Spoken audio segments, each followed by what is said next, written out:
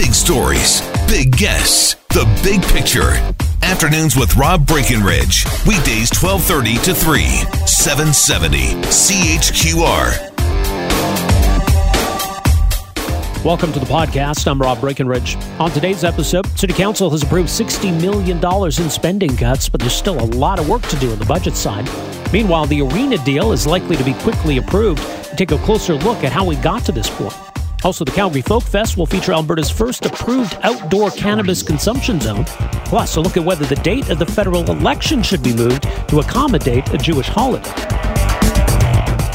Well, the decision has been made by City Council to approve $60 million in cuts. And this was a needed step, obviously, in trying to bring some semblance of sanity to the property tax situation. But is this a real long-term fix for some of the budget issues that the city's facing? I mean, this has been a long time coming. I think people have been warning that we're getting into this situation for 3 or 4 years now. So there's a need, I think, for the city to get its house in order, to try to find some savings. Where do we go from here? And in terms of the money that's being cut, were these the right cuts to make? It's a very large budget that the city has. A lot of different ways you could go at it. And obviously, there's going to be opposition no matter what the city does. So I want to explore whether we're on the right track here, what's been accomplished with this decision. Now, joining us for some thoughts is Ward 11 City Councilor Jeremy Farkas. Councilor, thanks for joining us here. Welcome to the program. Well, thanks so much for having me. In terms of the overall question, I mean, you've certainly been speaking for a long time about the need for city to address the spending side to try to get a handle on spending. Is this a step in the right direction? Well, it's been astonishing seeing the mass conversion to fiscal conservatism, but I'd say $60 million, it's a good start, but we need to keep going. As you said, it's not a long-term fix, and moving the burden to the homeowners is no solution either. I'd say everyone at this point, or maybe everyone outside of City Hall, knows that the real problem is the cost of labor at the city, especially as virtually all of the employees are unionized with very high salaries, benefits, and pensions, and I think this is where the cutbacks needs to focus rather than, say, reductions to service. So you're not sure that maybe these are necessarily the right cuts, even though there's a need for the city to address spending? Oh, absolutely. The way that the process was set up, I think, was also a bit misguided. Council wanted to get staff to go away and just decide, washing our hands of it completely. It sounds good but in practice, it's, I think, an abdication of a responsibility. I think that as elected officials, this is too important for administration to decide. Or if we do delegate that, we have to set guidelines. Things like no cuts to emergency services, no closing the swimming pools, none of that ridiculous stuff that's intended to sour the public's mood. So I think at the end of the day, we need to be accountable for what we put in the budgets and what we don't. All right, so you presented a motion last night to try to maybe shift things in a different direction. Explain what it was you tried to do, because you didn't get a lot of support for it. Sure. So we heard earlier last night that police are able to accommodate a reduction of about 1.75% without impacting their frontline services. But in comparison, the fire and emergency services were asked to provide about a 3.5% decrease.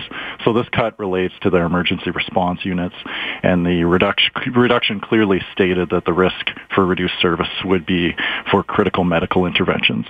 So I propose that we reduce the cut to fire and have that money made up for elsewhere in non-essential services. So just for context, if we're cutting the budget by $60 million of about $4 billion, that comes to about 1.5%. So it makes no sense to have double or triple the burden being placed on emergency response. So I understand that we have to find that money to make up for the $60 million, but my idea is that we can take some of the load off of this essential service and put that on other non-essential services to be able to pick up the slack. Because I think to a lot of people, it seems that, that of all the things to cut that we're looking at fire and emergency services, that why are we starting there? So explain how this process unfolded so people have a deeper understanding of that. Well, it's ridiculous. I think a lot of people point to these cutbacks and say that it has to be things like police and fire, but that's absolutely the wrong way to go. I was actually astonished to see the mayor really went on the attack when I proposed that some of the reductions to fire be scaled back. He actually said that the council made our bed and now we have to lay in it. But I refuse to play that kind of silly game. Seriously, council needs to look in the mirror. We've burned through our emergency fund now to the bare minimum, yet council's maintaining the golden 5-to-1 pensions, doubling the ARC budget from last year, and now demanding emergency services to take the most cuts. It makes no sense. And let me be clear here. Calgarians don't want any cuts to these services. They want us to focus on the need-to-haves rather than the nice-to-haves. So it boggles my mind when City Council would insist on cutting essential services, yet keep their own bloated salaries and pensions. Right. So that doesn't appear as though that was on the table here through this process. Yeah, unfortunately, only Councillor Maglioka supported me in my proposal to have that reduction on the fire scaled back. But losing these needed city services for especially the less fortunate is going to weaken, not strengthen our community. And I think Council through this time has really a moral obligation to preserve the services to the vulnerable and those on low incomes. And I think that we can cut the fat at City Hall without having to compromise the safety of Calgarians. And I for one, refuse to play the game. I refuse to balance the budget on the backs of the poor, the elderly, and the disabled. And the way that many of these cuts are portrayed, it's the way that it's set up is fear-mongering. So it's sick that this is even proposed. And unfortunately, I think it's more of the same from this council, and that it's pitting business owners against homeowners and really the public against each other. Mm-hmm. So when financial discipline is proposed, so many people jump to the essential services rather than looking in the mirror and the golden pensions, the fat goodbye checks, the corporate welfare, and so on. So I just say that we need to take care of our needs first, and there is enough money if we focus on the necessaries. Right. And I mean, look, $60 million is what was talked about here. And certainly I think when you talk about salaries and benefits, that's an obvious place to start. I think it's good for council to lead by example. There's savings to be had there, but how far does that get us? I mean, how do we get to the $60 million in your view? In my view, we need to tackle what the cost drivers are. It's the salaries, it's the wages, the benefits, the overtime. We also have to have a hard discussion about what services the city should be in to begin with. I think there's a lot of things like, say, waste and recycling that could be privatized or at least some sort of mixed model. So it's not necessarily that the service shouldn't be provided, but is it the city, given especially our union environment, the best provider of that service? I would argue when you have a competition scenario in the free market, you'd have a competing driver for not just better quality service, but also lower costs. So while I'm in support of a lot of these services being delivered, I think that we need to take a look at really whether it's the city that should be the one providing that service. Mm-hmm. Well, so where do we go from here? Is this now a done deal? I mean, are we at the end of this? We found the cuts, everything is fine, we're good, or what happens next here? Oh, no, it's just the beginning. Remember that City Council in this emergency tax relief on the business tax side also used $70 million in one-time funds. So we have a huge Band-Aid situation that's put in place, and this tax shift issue is going to be rearing its head easily next year, especially if we're arriving at sort of this new normal with the way that the downtown valuations are set up. My fear is that just cutting 1.5% from the city budget, that does not fundamentally change how the city works. And the way that the city budgets is backwards. So, for example, we base our expenses on a wish list that includes full employment and ever-increasing pay. And then when our income decreases, we just jack up the rate to make the numbers work. So if we ran our household budget similarly, we would plan for say a bigger house, a new car, a bigger vacation, and then go back to our employer and demand an increase in pay. So unfortunately, the real world just, it doesn't work that way. So critics have suggested that if we don't hike taxes every year, or if we just spend the same as last year, then there will be disastrous consequences to crucial services or layoffs. And I just think that that's irresponsible and frankly fear-mongering. One other piece of information that I get out there is that spending still goes up $150 million every year.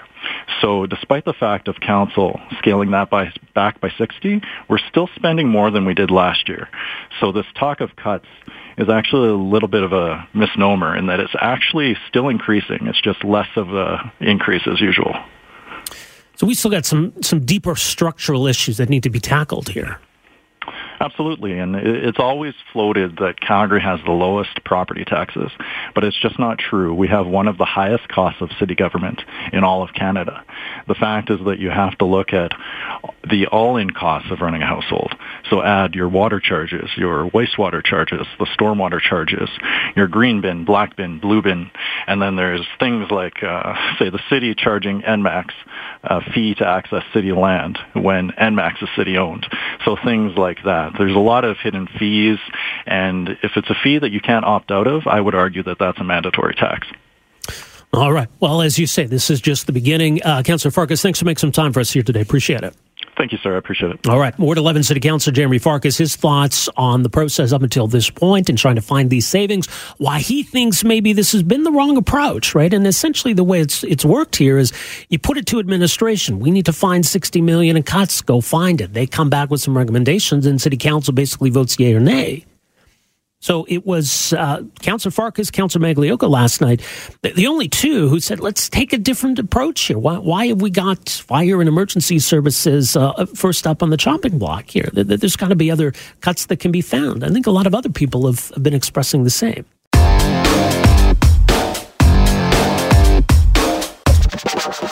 We're investing in things that will improve the downtown core. We're investing in things that will help our structural problems and will ultimately help solve the problem that we're trying to fix with these cuts. So I know that's a bit round, but the point is that if we stop doing that, then we would see a future only of more cuts. Now, I'm not sure the music was behind it there, but it's interesting now because that's the mayor yesterday, and he was asked about this kind of contrast or this paradox between the enthusiasm now to pursue this arena deal and the city having to find $60 million in spending cuts. So the mayor's become a real, I think, almost in a way reluctant champion now for this.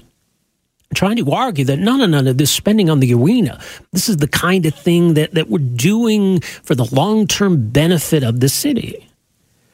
So it does appear as though a lot has changed since even a couple of years ago. At least in terms of what the mayor is saying publicly about this and some on city council as well. It was much more acrimonious in the past. Now, I don't know that if there really is even a dissenting voice on city council. There are some who think that the consultation maybe ought to be a bit longer. But I suspect there will be overwhelming support for this, and I suspect that decision probably is going to be made next week. So how do we get to this point? It was an interesting in-depth look at all of this and the history leading up to this week and the dramatic developments at Macleans.ca. Joining us on the line is their Alberta correspondent, Jason Markusoff. Jason, thanks so much for joining us here. Welcome to the program. Good to be here. You've been following this for a long time, too. I mean, it really does feel like it's the same people, but it's totally different. It's the same people, and it's not. And they're doing things so differently. I don't think you can give enough credit to the fact that they've negotiated at this time behind closed doors. In the last few times, Ken King and the Flames organization thought that the brilliance of their ideas for a West Village Stadium Coliseum-plex thing, or their last iteration at the Stampede Grounds, that the brilliance of their plan and their offer would be so shimmering that the public would rush into City Hall demanding that Reluctant City Hall approve this. That didn't work last time. Public negotiations don't work. I will wager you that if I live tweeted my last house negotiations when I bought my current house, I would not be living in that house right now. That's not the way things work. So the city did things in private, and they got the negotiations down pat this time and presented this all as a bit of a fait accompli. That's one. Two, I think one of the big thorns in the Flames' side in the last several rounds of this was Mayor Nenshi. He has long been skeptical about this sort of idea, this program, basically spending a lot of public subsidy to the benefit of a major pro sports and event organization. This time, they held negotiations, and they had the Event Oversight Committee largely without Mayor Nenshi. Jeff Davison, Ward Sutherland, these are guys who've always been much more conventional big business boosters, so they're going to be more ready to work with the Flames organization on something that is beneficial to both sides, quote unquote. I think that those were two major G factors. I'd let Nenshi and keep things quiet. But do you think that Nenshi's position has changed, or do you think necessity forced him maybe to I don't know if evolve is the right word on this, but be more open to embracing this? I mean, I think two things happen. One, I think, given that you're right, this probably will get overwhelming support. I don't even hear this overwhelming taxpayer revolt that would be necessary to overturn council's intention to seal this deal in a week. So he could have, I don't know if he wanted to play the odd man out on this one, basically not being able to convince anybody else it was a bad idea and being on the losing side of a decision. So maybe get, the old Klein thing, get in front of the parade, get ahead of that. That's one. I think the other thing that has really shaped council's feeling on this and Nenshi's is how things went with the Olympics. This was a case where, the city's been in its economic doldrums. Everybody's feeling kind of glum. There's no big shakeup. And the city has now decided that it's the big spark needs to happen to help inspire the city. It was the Olympics, 2026 Olympics, and the public consultation and feedback basically shot that one down. In this case, I think it's the arena and the big, very, very expensive BMO Center expansion next to it that I think jointly the city has a sense that those two will help spark some economic activity, revitalize that quote-unquote cultural entertainment district. Mm-hmm. They lost that chance for a big flash bang win with the Olympics. Nenshi and council want that now. Yeah, I do think, and you hit on something where I think this is a different kind of dynamic where the city kind of needs the Flames. Now, in the past, I think it was a case of the Flames trying to convince the city to get involved. But now that, the city's embarked, as you say, not just on the BMO Center expansion, but this whole concept of the Rivers District, I mean, it's all kind of premised on having this arena or event center, whatever you want to call it, there. So I think in a way, the city almost kind of gave the Flames some leverage by saying, we'd sure like to have an arena in this whole district we envision. Maybe you guys could help us out with that. Well, the Flames, but that was where they were pitching in 2017 anyway, after they tried to build it on city land in West Village, and that didn't go anywhere. I mean, look, the city's making some very lofty promises about what this is going to do to the city. But look at the, I just couldn't believe this, the handout image that they sent out with this arena. Normally, when you have an arena announcement, you you circulate images of the arena, the cheering fans, the rock concert, the Flames going all flamey or something like that. In this case, they showed a picture with the arena just off in the tiny little corner, and in most of the scene was this big urban utopia of a whole bunch of people congregating in the middle of the street around food trucks and patios and musicians and a whole bunch of skyscrapers in Victoria Park in the background. They weren't selling an arena. They were selling and they weren't even selling an event center. They were selling urbanism.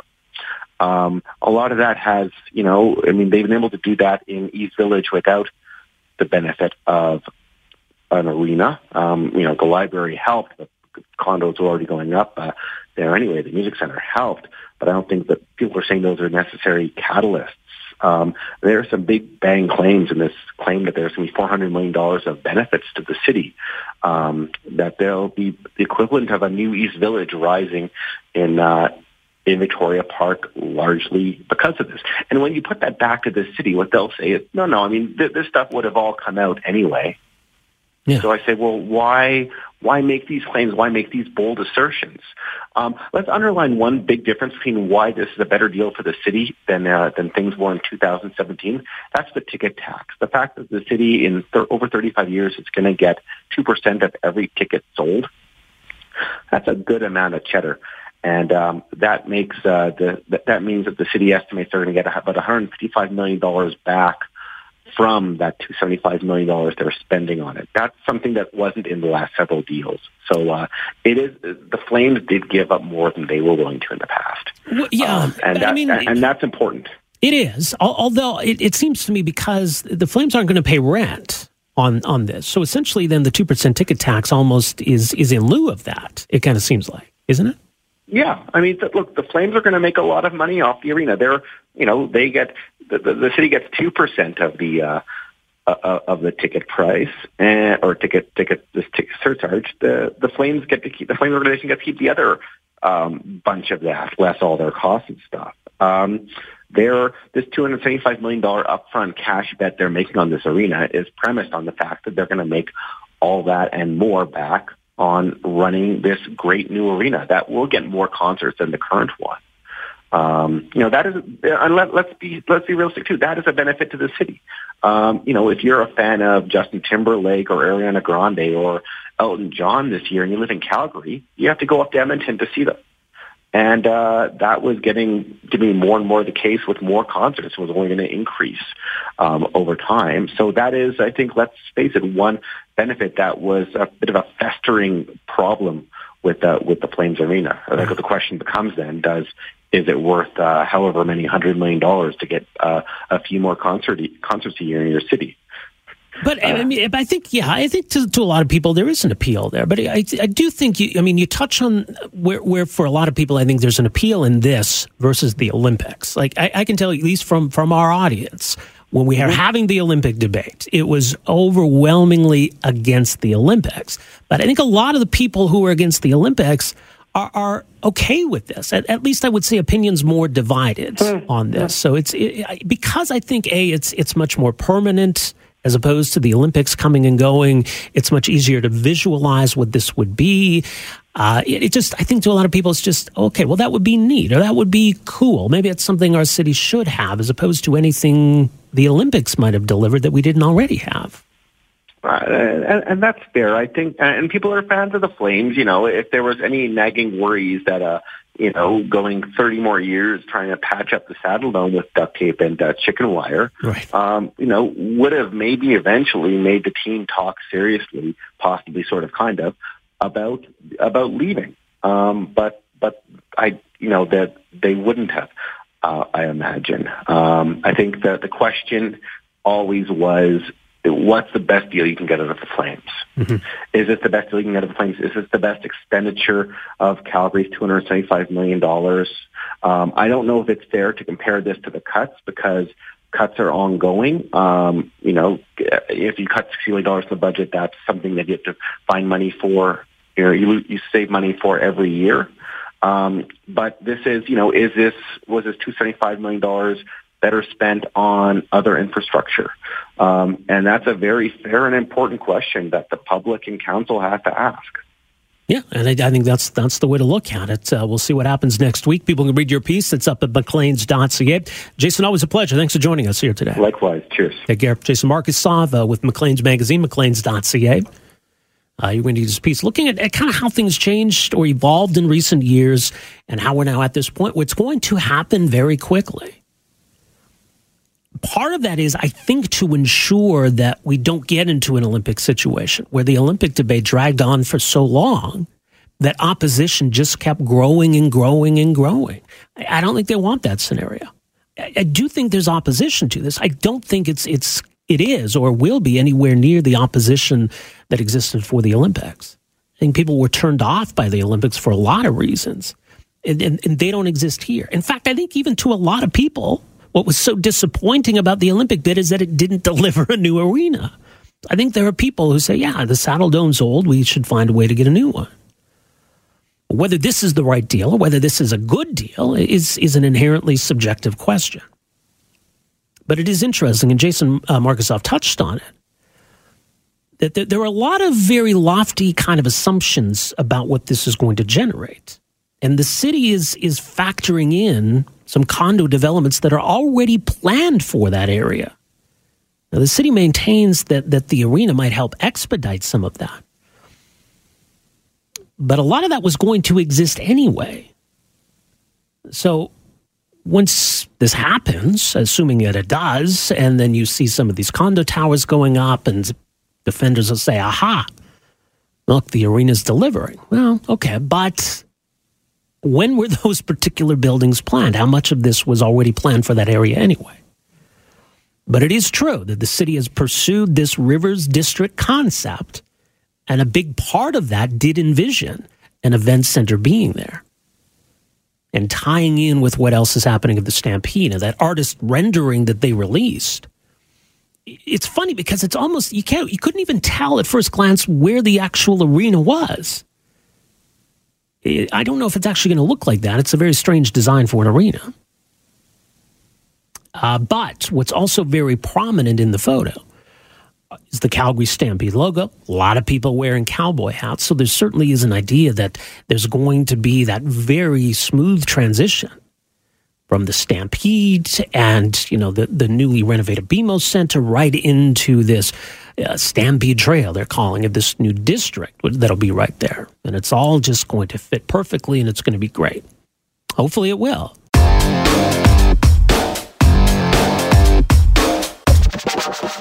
Well, we are on the eve of the Calgary Folk Music Festival, calgaryfolkfest.com, but it all gets underway tomorrow. Now, in addition, of course, to all the great music and good times, there's going to be something new this year at Folkfest, or the Folk Music Festival, a area where consenting adults can consume cannabis. They will have a fenced-off cannabis consumption area. I wanted to find out a bit more about how this came about, I guess what the thinking was. And it does sound as though maybe this is still a pilot project, but it is, I think, a first. Joining us to talk more about it is Sarah Leishman, Executive Director of the Calgary Folk Music Festival. Sarah, thanks for making some time for us here today. I know you guys are busy getting ready for tomorrow, but appreciate this. Yeah, thank you so much for having me. All right, so talk a bit about, where the idea for this came from. Yeah, so this is very much a pilot project. About a year and a half ago, we were in conversations, as we always are, with the City of Calgary. And, of course, at that time, the story was just breaking that cannabis was going to be legalized by the federal government. And we knew that there was going to be impacts for public festivals and public events. And so we spoke with the city and the AGLC to do this pilot project to see how a small bylaw-exempt consumption site would work within the context of a larger public event or festival. So in the course of conversations over a year with these civic provincial partners, what we did is we designed a small area. It is 18 plus only, and people can go in there to consume legal cannabis. So that is smokable cannabis that they have acquired by legal means. It is monitored by a security guard, and we will have our partners 420 premium kits inside the cannabis area, providing education and keeping an eye on things on the inside. Okay, but they won't be selling any cannabis on site, right? No, they won't be selling anything. It is illegal to sell in this context, and so there will be nothing for sale. People can bring in their own, again, legally obtained cannabis. Okay, so is part of the reason for this, because I think that maybe, and we've probably seen it not just at this event, other events where maybe people do partake as they're watching the music, is part of the reason for this then, and it makes it easier to direct people to this, so you don't have people smoking marijuana wherever.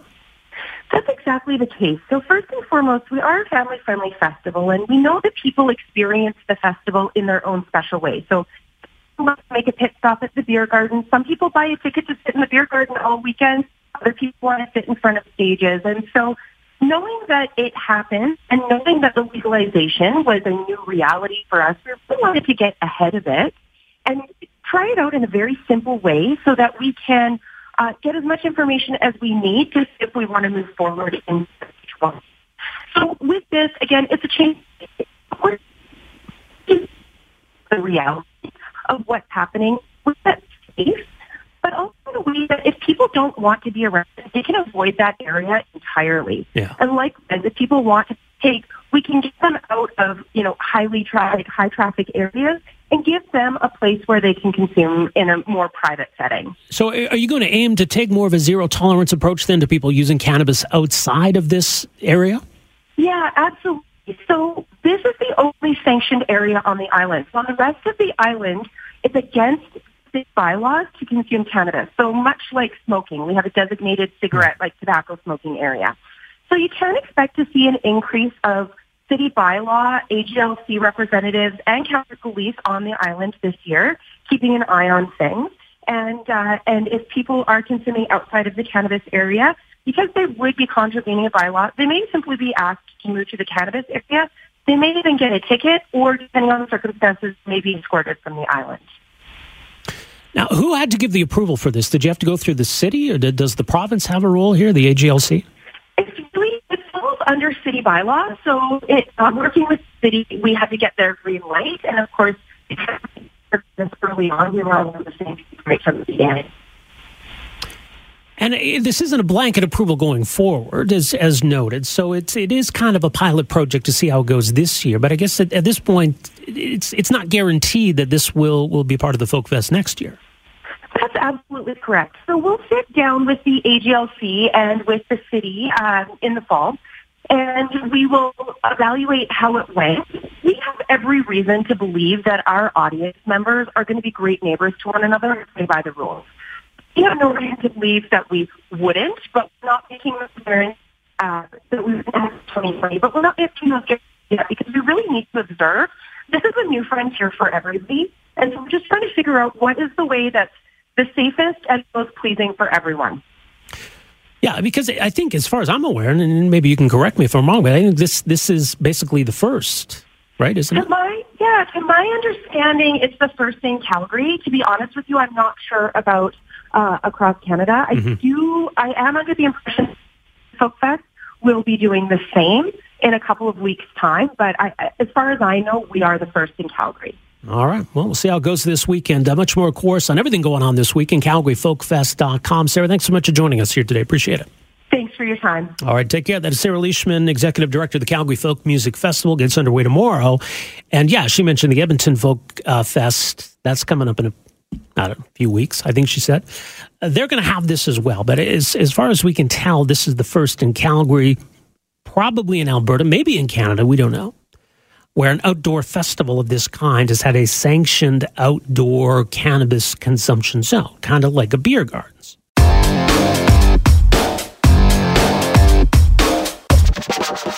Well, we know that it's an election year. We know that an election's coming. We know that the election is this fall. But there is some uncertainty now as to the date of the federal election. October 21st is tentatively when the federal election is supposed to occur. But it's possible that could be changed. Here's the story today. A change in the upcoming federal election date is possible after a federal court challenge was brought forward by a Toronto Conservative candidate. Justice Anne-Marie MacDonald has granted a judicial review, sending the matter back to the chief electoral officer for a, quote, redetermination that reflects a proportionate balancing of the charter rights with the statutory mandate. In her decision, MacDonald noted, quote, it is not the role of this court to set the election date or to substitute its decision for that of the CEOs. However, she added, quote, I am not satisfied that the necessary circumstances arise in this case to warrant the issuance of a mandamus order. So October 21st is, for now, the federal election date. It is also an important Jewish holiday, Shemini Atzeret, which follows the festival of Sukkot. So how do we balance in a country like Canada where you have a lot of different faiths and as a result, a lot of different religious holidays? Is advance voting enough to accommodate that? I think there are some issues with the advance voting dates as well that do conflict. But joining us to talk a bit more about all this, very pleased to welcome to the program Shimon Kofler-Fogel, who's president and CEO of the Center for Israel and Jewish Affairs. Mr. Fogel, thank you for joining us here. Welcome to the program. It's good to be back on. All right. Well, help us understand, I guess, why we've got an issue here. What is the significance of this particular holiday to those of the Jewish faith? Well, it's the culmination of the High Holy Day season that begins with Rosh Hashanah, the Jewish New Year, and features, of course, Yom Kippur, the Day of Atonement, and then the festival. In English, you would translate it as the Festival of Tabernacles, which is the concluding set of holy days, rounding out the month. All right. So it is. In terms, I guess, of the importance, and how important is it then in terms of the Jewish faith, and how much should that be a consideration, I guess, as we decide what to do here? Well, the interesting thing is that, in evaluating importance, I'm not sure that it's helpful to compare it, let's say, to Christmas for the Christian faith community or Ramadan for Muslims and so forth. The real difference as it relates to Jewish holy days, which would include these festivals, but as well, for example, the Sabbath, which occurs obviously every week on a Saturday, is that there are a set of prohibitions attached to the observance of those occasions. So a Jew, an observant Jew, would not be permitted to write or to drive a vehicle or to use electronic devices and so forth. So that obviously would present a real challenge in terms of fulfilling one's responsibilities in the context of an election, or as an activist on behalf of a particular candidate, and most particularly as a candidate, him or herself. Right. So that would preclude, maybe not everyone interprets it the same way, but that would potentially preclude people from voting. Well, for observant Jews, it absolutely would. But this is the thing, and for the sake of full disclosure, my organization, CIJA, which is the main public affairs arm of the organized Jewish community across the country, we actually were not part of the applicants to the court. We took the view that there were accommodations that Elections Canada had put into place, and we felt that those were material and sufficient in order to ensure that Jews had an opportunity, observant Jews had an opportunity to cast their ballots and to participate in the election. To be sure, it involved inconvenience, and especially for a religiously observant candidate, it does represent some disadvantage. But, and this is the important thing that I think Canadians really have to get their heads around. In Canada, we have this notion of reasonable accommodation, meaning that whether it's for religious reasons or individuals with disabilities or gender issues or whatever the range of differences, that the state has an obligation to provide reasonable accommodation for those differences. But that's not an absolute right, and it has to be understood in the context of the broader implications of providing that accommodation. Our view was that Elections Canada worked in good faith to provide accommodation, meaning they were prepared to extend the voting hours in advance polling dates. They were prepared to put on staff extra personnel who would be able to handle the higher than normal number of voters that would come to cast their votes in advance of the general election day. They were prepared to advertise things in a way that would make people fully aware of what their voting options were and so forth. Yeah. And we felt that met the test. The applicants in this case argued that it wasn't sufficient, and that since the chief electoral officer has the capacity to recommend to cabinet that the fixed election date be changed in extraordinary circumstances, that in order to create a level playing field, the election should be moved 1 week. I'm not sure whether you would call it forward or backwards, but to the last week of October, which therefore wouldn't conflict with the Jewish holidays. But to do that, the chief electoral officer also has to factor into consideration what is the cost, financial, logistical, the whole menu of changes that would have to come about. And you have to recall that we have for example, 66,000 polling stations across the country, most of them in schools. So negotiations have taken place with school boards across the country to put into place professional development days so that they can free up the schools for the community to go and vote. It means extending the employment of officials who are working as returning officers and the like at each of those polling stations by an additional week. It means breaking leases and signing new leases with all of those polling stations.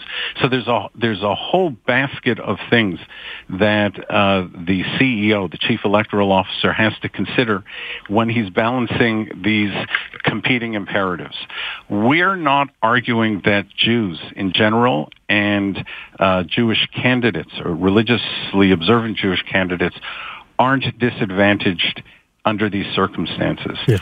Our view simply was that it doesn't outweigh the accommodations that are being asked for. Okay, and that's important to clarify. And it's also important people understand that Elections Canada is not oblivious to all of this. And obviously Elections Canada is well aware of these issues. And as you say, they're taking steps to try to mitigate it as much as they can. Now, perhaps you could clarify too, because I understand, obviously there is advanced polling as there is ahead of any other federal election, but there is a potential conflict around the advanced polling dates. Is that the case? Yeah, so in that sense, it's a bit of a perfect storm. Not only is the election day, October 21st, coincident with a major Jewish festival, but two of the four advanced polling dates also conflict. One conflicts with the Sabbath on a Saturday, so that would eliminate the possibility of observant Jews using that opportunity to vote. And a second of the 4 days coincides with the first day of Sukkot, of the festival that we're just talking about, and there too the prohibitions apply. So they would reduce by 50% the advanced polling opportunities that they have. But your listeners will also be aware that as soon as the writ is issued, as soon as the election campaign starts, there is the opportunity for any Canadian in any part of the country to cast the ballot in at least 25 or 30 days in advance of the election. They just have to do it at the returning office as opposed to the typical polling station at your neighborhood school that you normally would cast your ballot at.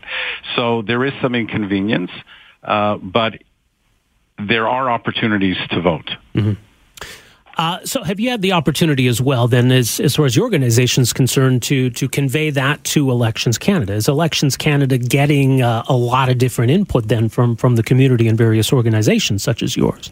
Well, we've engaged with them for almost a year now, for 11 months. As I look back on the record, we have found them to be responsive and responsible. I'll be honest, I'm not sure that they did an especially good job in presenting their case to the court last week. So I think that when the judge raised questions about how did they arrive at the decision that he did, namely not to recommend to Cabinet that the date be changed, I don't think that they made it entirely clear what all the factors were that they considered. But one could also argue that there's just a legitimate difference of opinion. There are those that believe that there should be no impediments or constraints on somebody's right to either participate in an election or to vote in an election. And there are those, we would be amongst that second group, who feel that we have to draw some limits on the extent to which the state is going to accommodate all of the diverse differences and needs of different subsections of the community. And here I'm negotiating against myself, sure, because I'm the community that's going to be affected here. Oh, yeah. If the election were to take place on Christmas Day, it wouldn't prevent anybody who observes Christmas from voting, because they don't have the same prohibitions attached to it. But I'm still saying that if we want Canada to function in the best possible way, we have to recognize that our obligations extend beyond our own self-interest. We have to also ask the question, what is best for Canada? And with an election costs, I don't think people reflect on this, but an election costs upwards of $500 million each time we go to the polls for a federal election. That's a huge amount of money. Consider what additional costs would be attached to that just on the financial side alone. If we were at this point to push the election date after Elections Canada has negotiated with leases across the country for the last 18 months, it's a significant amount of change. So I think that we do, as Canadians, have a responsibility to not just consider our own parochial interests, but the broader interests of our society in general. And it sends a signal to people. It says that we cherish and we enable as a country people to give expression to their personal identities, but we want that to be integrated fully into the fabric of the country and the welfare of the country. And that means that sometimes we have to take a little step back from our own interest in consideration of or for the benefit of the larger interest. Yeah, that's very well said. By the way, I mean, 4 years ago, I think it was October 19th that we had the 2015 election. Did we manage to avoid these conflicts in 2015? We've had many conflicts. To be honest, I think that the real difference this time around is that it's not only the voters that are being impacted, but it's a candidate for office. And there can be no doubt that a candidate running for office is going to be impacted in a very real and meaningful way. That's why we've been talking to Elections Canada about considering a permanent move of the fixed date. So our hope is that once the next Parliament is in place, we'll be able to make representations and advance the argument that rather than the third Monday of October as the fixed election date, we should consider moving it to the first Monday of November. And that way you would never get any conflict with the Jewish holiday cycle. And it happens to be, just by coincidence, only the Jewish community that would be impacted that way. Nobody's contemplating an election on Christmas Day or on Easter. No. Nobody's you can't really do it with Ramadan for Muslims because that moves throughout the whole year. They're on a lunar cycle, and they don't have the same constraints in observance of Ramadan. So they might go to the polls hungry because they fast during the days during the month of Ramadan, but they are able to exercise their right to vote. So that's what we're looking for as a long-term solution. For this time around, we're just looking for mitigation so that Elections Canada puts into place resources that will ensure the maximum opportunity for Jews to cast their ballots and to participate in the electoral process. All right. More at cija.ca. Shimon, thank you so much for joining us here today. Appreciate it. Always a pleasure. Take care. Shimon Fogel is president and CEO of the Center for Israel and Jewish Affairs. I think he makes some interesting points. And again, just so everybody's clear, it was a federal conservative candidate that came forward and filed this claim in court. So people are wondering, well, why has this never come up before? Because you've never had a candidate before argue that this infringed on their rights. So that's why this came forward. B'nai B'rith did intervene in support of that candidate. But as our guest noted, the Center for Israel and Jewish Affairs does not support changing the election date. They feel that Elections Canada has done enough to ensure that any observant Jews potentially affected by this have an opportunity to vote. Thanks for downloading and listening to the podcast. Don't forget to subscribe, rate, and review for free at Apple Podcasts, Google Play, or wherever you find your podcast. You can also find me on Twitter at Rob Breckenridge, and you can email me, rob@770chqr.com. Talk to you next time. Afternoons with Rob Breckenridge, starting at 12:30 on News Talk 770 Calgary.